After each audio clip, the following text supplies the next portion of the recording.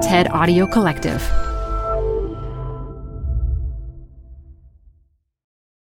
Support comes from Zuckerman Spader.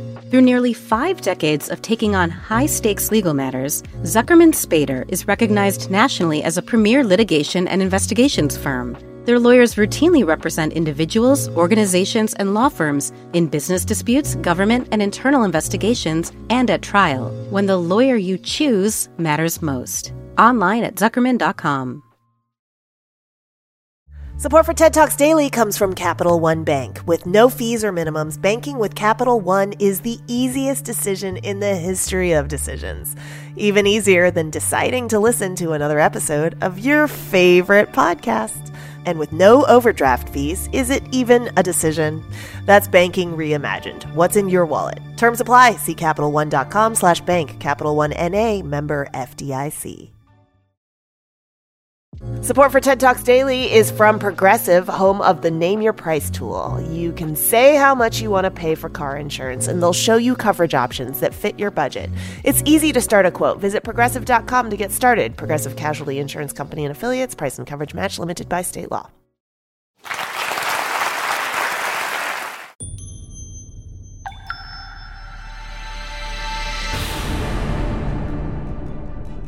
This TED Talk features computer scientist and AI researcher Katie Bouman, recorded live at TEDx Beacon Street 2016.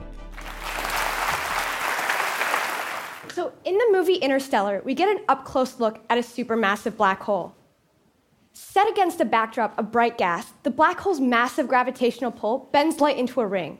However, this isn't a real photograph, but a computer graphic rendering, an artistic interpretation of what a black hole might look like. 100 years ago, Albert Einstein first published his theory of general relativity.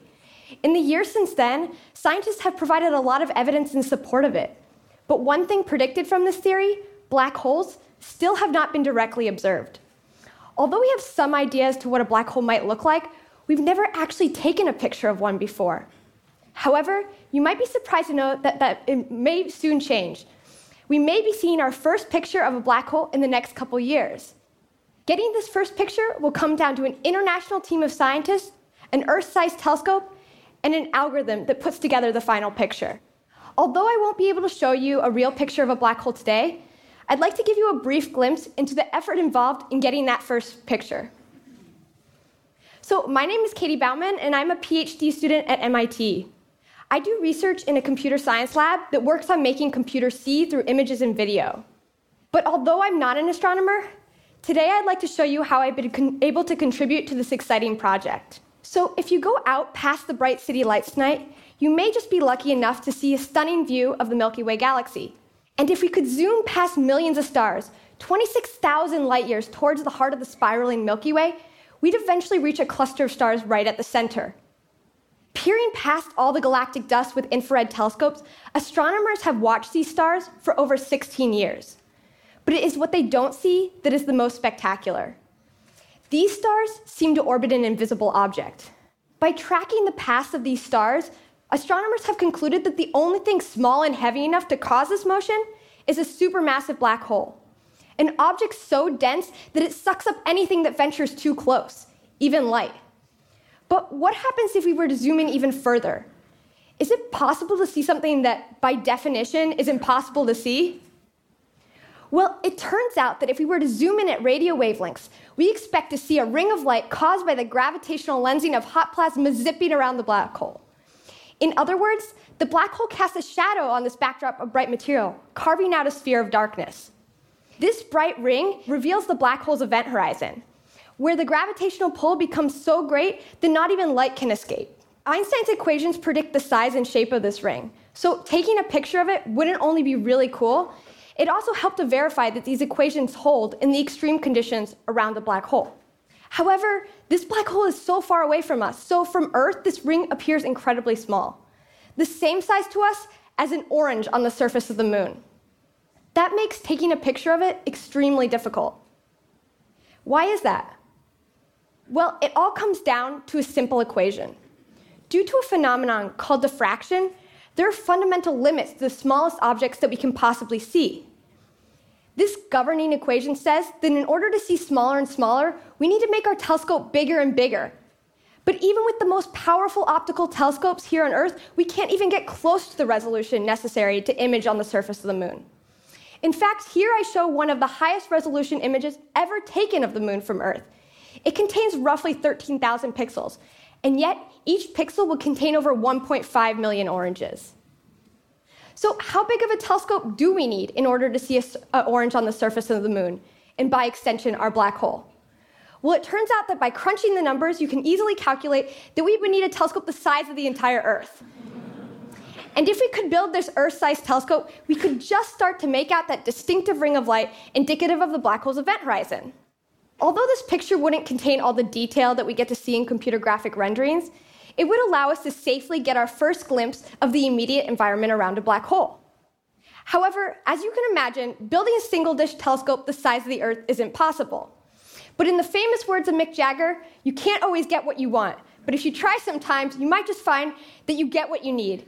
And by connecting telescopes from around the world, an international collaboration called the Event Horizon Telescope is creating a computational telescope the size of the Earth, capable of resolving structure on the scale of a black hole's event horizon. This network of telescopes is scheduled to take its very first picture of a black hole just next year. Each telescope in the worldwide network works together. Linked through the precise timing of atomic clocks, teams of researchers at each of the sites freeze light by collecting thousands of terabytes of data. This data is then processed in a lab right here in Massachusetts. So how does this even work? Well, remember, if we want to see the black hole in the center of our galaxy, we need to build this impossibly large Earth-sized telescope. So for just a second, let's pretend we could build a telescope the size of the Earth. This would be a little bit like turning the Earth into a giant spinning disco ball. Each individual mirror would collect light that we could then combine together to make a picture. However, now let's say we removed most of those mirrors, so only a few remained. We could still try to combine this information together, but now there are a lot of holes. These remaining mirrors represent the locations where we have telescopes. This is an incredibly small number of measurements to make a picture from. But although we only collect light at a few telescope locations, as the Earth rotates, we get to see other new measurements. In other words, as the disco ball spins, those mirrors change locations, and we get to observe different parts of the image. The imaging algorithms we develop fill in the missing gaps of the disco ball in order to reconstruct the underlying black hole image. If we had telescopes located everywhere on the globe, in other words, the entire disco ball, this would be trivial. However, we only see a few samples, and for that reason, there are an infinite number of possible images that are perfectly consistent with our telescope measurements. However, not all images are created equal. Some of those images look more like what we think of as images than others. And so my role in helping to take the first image of a black hole is to design algorithms that find the most reasonable image that also fits the telescope measurements. Just as a forensic sketch artist uses limited descriptions to piece together a picture using his knowledge of face structure, the imaging algorithms I develop use our limited telescope data to guide us to a picture that also looks like stuff in our universe. Using these algorithms, we're able to piece together pictures from this sparse, noisy data. So here I show a sample reconstruction done using simulated data where we pretend to point our telescopes to the black hole in the center of our galaxy. Although this is just a simulation, reconstructions such as this give us hope that we'll soon be able to reliably take the first image of a black hole and from it determine the size of its ring. Although I'd love to go on about all the details of this algorithm, luckily for you, I don't have the time. But I'd still like to give you a brief idea of how we define what our universe looks like and how we use this to reconstruct and verify our results.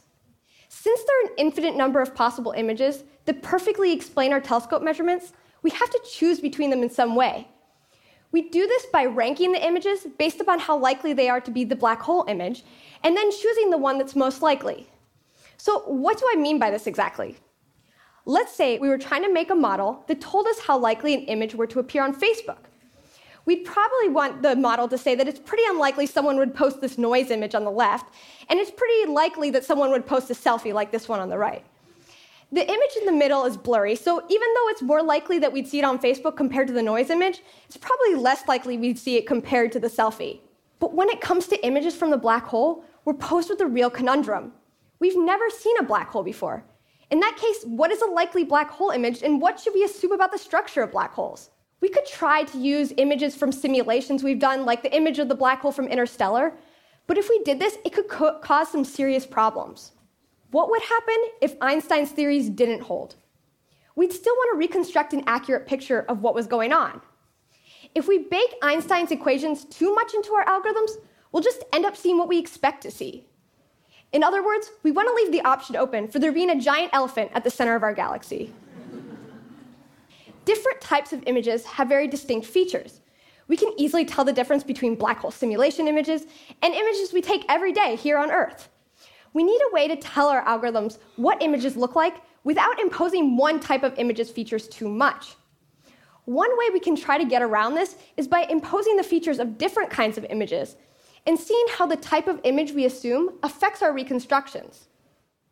If all images types produce a very similar looking image, then we can start to become more confident that the image assumptions we're making are not biasing this picture that much. This is a little bit like giving the same description to 3 different sketch artists from all around the world. If they all produce a very similar looking face, then we can start to become confident that they're not imposing their own cultural biases on the drawings. One way we can try to impose different imagey features is by using pieces of existing images. So we take a large collection of images and we break them down into their little image patches. We then can treat each image patch a little bit like pieces of a puzzle. And we use commonly seen puzzle pieces to piece together an image that also fits our telescope measurements. Different types of images have very distinctive sets of puzzle pieces. So what happens when we take the same data, but we use different sets of puzzle pieces to reconstruct the image? So let's first start with black hole image simulation puzzle pieces. Okay, this looks reasonable. This looks like what we expect a black hole to look like. But did we just get it because we fed it little pieces of black hole simulation images? Let's try another set of puzzle pieces from astronomical non-black hole objects. Okay, we get a similar looking image. And then how about pieces from everyday images, like the images you take with your own personal camera? Great, we see the same image. When we get the same image from all different sets of puzzle pieces, then we can start to become more confident that the image assumptions we're making aren't biasing the final image we get too much. Another thing we can do is take the same set of puzzle pieces, such as the ones derived from everyday images, and use it to reconstruct many different kinds of source images.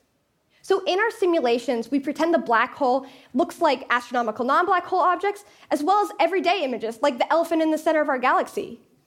When the results of our algorithms on the bottom look very similar to the simulation's truth image on top, then we can start to become more confident in our algorithms. And I just really want to emphasize here that all of these pictures were created by piecing together little pieces of everyday photographs, like you take with your own personal camera. So an image of a black hole we've never seen before may eventually be created by piecing together pictures that we see all the time of people, buildings, trees, cats, and dogs. Imaging ideas like this will make it possible for us to take our very first pictures of a black hole and hopefully verify those famous theories for which scientists rely on a daily basis. But of course, getting imaging ideas like this working would never have been possible without the amazing team of researchers that I have the privilege to work with. It still amazes me that although I began this project with no background in astrophysics, what we have achieved through this unique collaboration could result in the very first images of a black hole. But big projects like the Event Horizon Telescope are successful due to all the interdisciplinary expertise different people bring to the table. We're a melting pot of astronomers, physicists, mathematicians, and engineers, and this is what will make it soon possible to achieve something once thought impossible. And so I'd like to encourage all of you to go out and help push the boundaries of science, even if it may at first seem as mysterious to you as a black hole. Thank you. For more TED Talks, go to TED.com. Support for TED Talks Daily comes from Odoo. If you feel like you're wasting time and money with your current business software or just want to know what you could be missing, then you need to join the millions of other users who switched to Odoo. Odoo is the affordable all-in-one management software with a library of fully integrated business applications that help you get more done in less time for a fraction of the price. To learn more, visit odoo.com/TED Talks. That's ODOO.com/TED Talks. Odoo, Modern management made simple. PRX.